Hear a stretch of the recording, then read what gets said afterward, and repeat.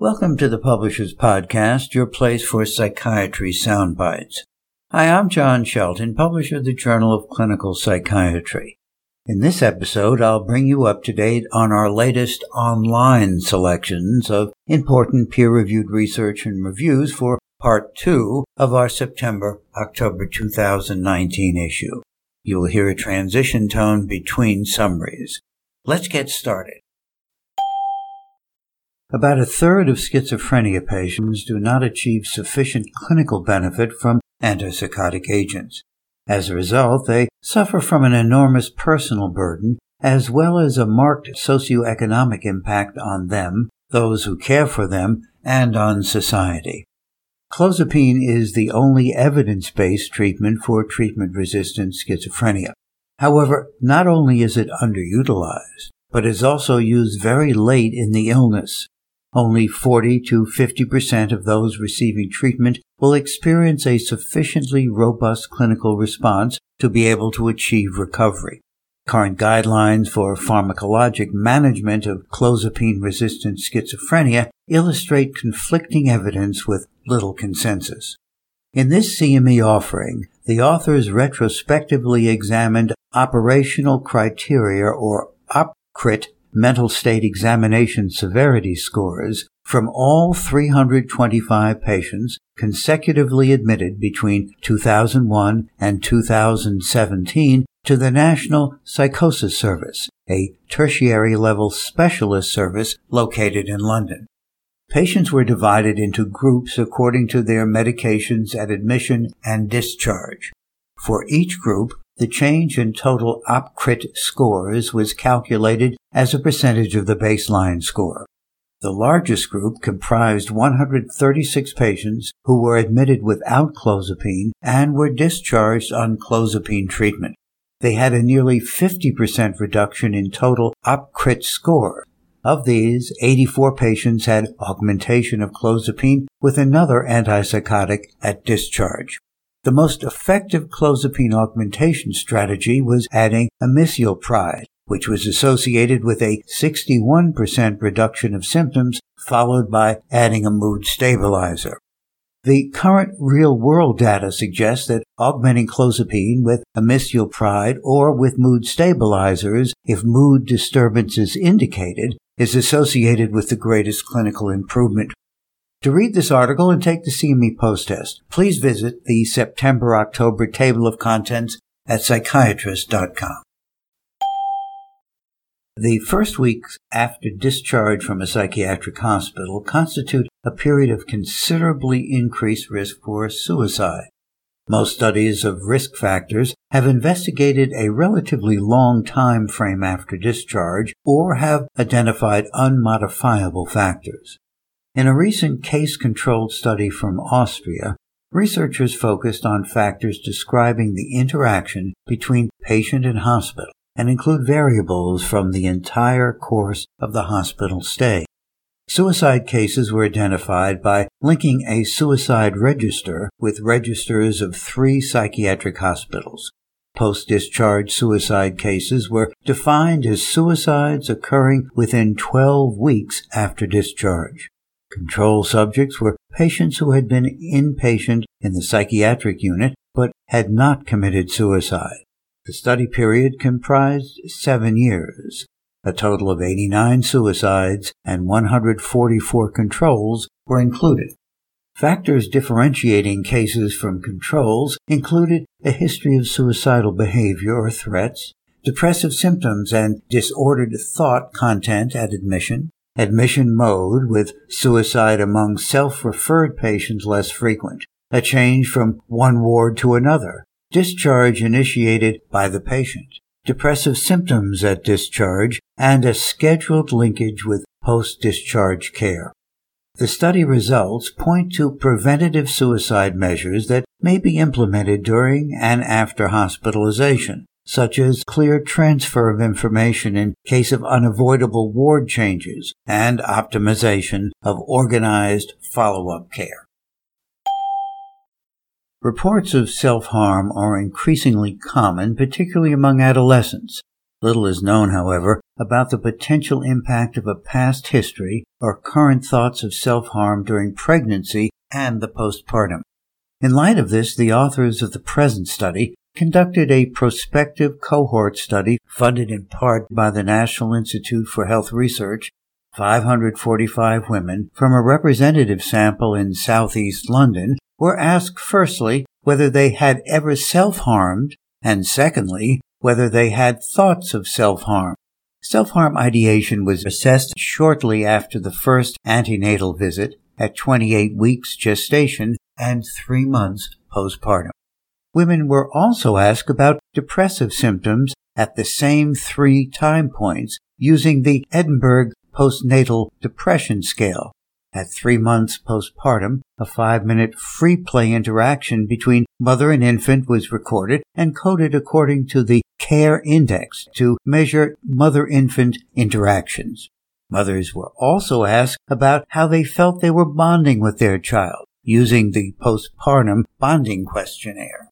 The study found that women with a history of self-harm or current self-harm ideation were more likely to experience depressive symptoms during the early antenatal period, although self-harm ideation was much more strongly associated with depressive symptoms in both the antenatal and postnatal periods. Similarly, thoughts of self-harm at first antenatal visit were predictive of controlling maternal and compulsive infant behaviors.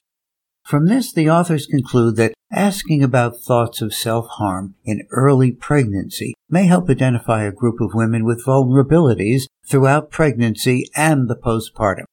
This article is freely available online. Please visit the September-October table of contents at psychiatrist.com. Venous thromboembolism represents a major cause of morbidity and mortality worldwide. Recurrent venous thromboembolism remains a frequent complication during follow-up and is associated with poor clinical outcomes. Antipsychotic drugs are associated with an increased risk of thromboembolic disease. However, their effects have not been evaluated in segments of the general population with a high burden of comorbidities or who are still undergoing current anticoagulation treatment. This retrospective cohort study sought to delineate the effect of new antipsychotic use on the risk of recurrent thromboembolic events after a first episode of either deep venous thrombosis or pulmonary embolism. Conducted between January 2010 and June 2017, and based on the Institutional Registry of Venous Thromboembolic Disease in Argentina, the main exposure was antipsychotic use, and the main outcome was recurrent venous thromboembolism. A combination of recurrent deep vein thrombosis, pulmonary embolism, or death served as secondary outcome. A total of 1,103 patients were included in the present analysis, of whom 12% were new users of antipsychotics. Of note, 67% of patients were currently treated with anticoagulation agents. No association was found between the use of antipsychotics and recurrent venous thromboembolism.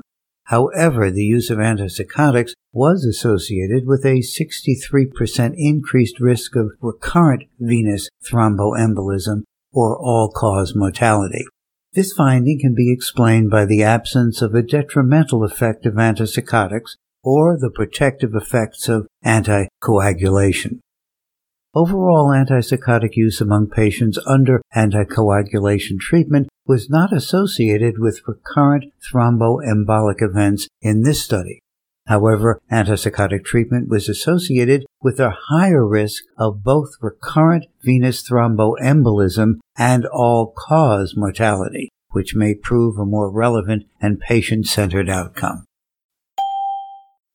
The U.S. Food and Drug Administration announced in 2015 that acetaminophen in either over-the-counter or prescription products taken by mothers at any time during pregnancy posed a risk for their children to have attention deficit hyperactivity disorder or ADHD. However, the association between prenatal exposure to acetaminophen and offspring ADHD risk in Asian and Taiwanese populations has been unclear. The authors of this study compared 950 study pairs, children with ADHD and their mothers, against 3,800 control pairs, children without ADHD and their mothers, for the investigation of this risk. They ultimately found an association between exposure to acetaminophen, especially in the first and second trimesters, and an increased risk of ADHD in offspring. Based on these results, clinicians and pregnant women are reminded that the prescription and use of acetaminophen must be carefully evaluated during pregnancy. How does one define delirium? Physicians know that it's common and dangerous, but it's still often unrecognized. They know how to describe delirium, but it's hard to measure and pin down the diagnosis. Current assessments rely on subjective checklists that vary between raters and are hard to incorporate into a busy hospital workflow. Delirium results in electroencephalography or EEG changes, but EEG is impractical for screening. This study hypothesized that a simple form of EEG can be used for point-of-care delirium screening. With funding in part from the National Institute of Mental Health and the National Science Foundation, the authors recruited adult inpatients and assessed them with their EEG-based device to calculate a numerical score and conventional screening tools. They then classified each subject as delirious or not delirious based on clinical measures and the EEG score. They measured mortality, length of stay, and rate of discharge not to home. Results showed that the EEG score was significantly associated with clinical diagnosis of delirium. Additionally, a poor EEG score was associated with longer hospital stays, discharge not to home, and increased mortality. To their surprise, the authors also found that the EEG score is a better predictor of mortality than a clinical diagnosis. People with poor EEG scores, but who were clinically judged not to be delirious, had a higher mortality than people who were clinically delirious but had a better EEG score. From these results, the authors conclude that this simple, quick, bedside screening device can provide objective, high-throughput screening for delirium. Especially, it can identify people who are at high risk but who would not be detected by current clinical assessments. This article is freely available online. Please visit the September-October table of contents at psychiatrist.com. Schizophrenia is a serious, lifelong mental illness. Recovery is possible with consistent, supportive treatment, but relapse is common. A frequent contributor to relapse is treatment non-adherence. Long-acting injectable antipsychotics can improve treatment adherence and continuity, potentially improving outcomes for patients, but these agents are underused. Adherence to long-acting injectable formulations is more easily monitored than oral medications due to the nature of the administration. Yet, prescribers often believe that patients have negative attitudes about injections and tend to avoid prescribing them. In this CME Academic Highlights section, supported by an educational grant from Indivior, experts John Kane and Christoph Carell describe the frequency and consequence of non-adherence and offer strategies to improve adherence and overall patient outcomes. To read this academic highlights and take the CME post-test, please visit the September-October table of contents at psychiatrist.com. Visit the JCP website to watch a series of brief video segments in which experts in neurology, psychiatry, and primary care from the Banner healthcare system discuss the diagnosis and treatment of Alzheimer's disease. This CME webcast, supported by educational grants from Acadia, Allergan, Avanar, and Biogen, explores methods for developing therapeutic rapport with patients and their families, detecting cognitive impairment, characterizing the patient's cognitive behavioral syndrome, and determining the etiology of the cognitive impairment or dementia syndrome. Experts also address strategies for delivering a diagnosis to patients and their care partners, planning treatment regimens, and offering education and support. To view this webcast and take the CME post-test, please visit the September-October table of contents at psychiatrist.com. Do benzodiazepines pose a risk when taken during pregnancy? A recent large case-controlled study indicated nearly doubled odds of spontaneous abortion among women who took these medications. Another study, a large meta-analysis, found no association between benzodiazepines and fetal malformations. In a two-part series, Dr. Andrade takes a critical look at these studies and discusses the impact that their methodology may have had on the conclusions. The full text of these columns is freely available online. Please visit the September-October table of contents at psychiatrist.com.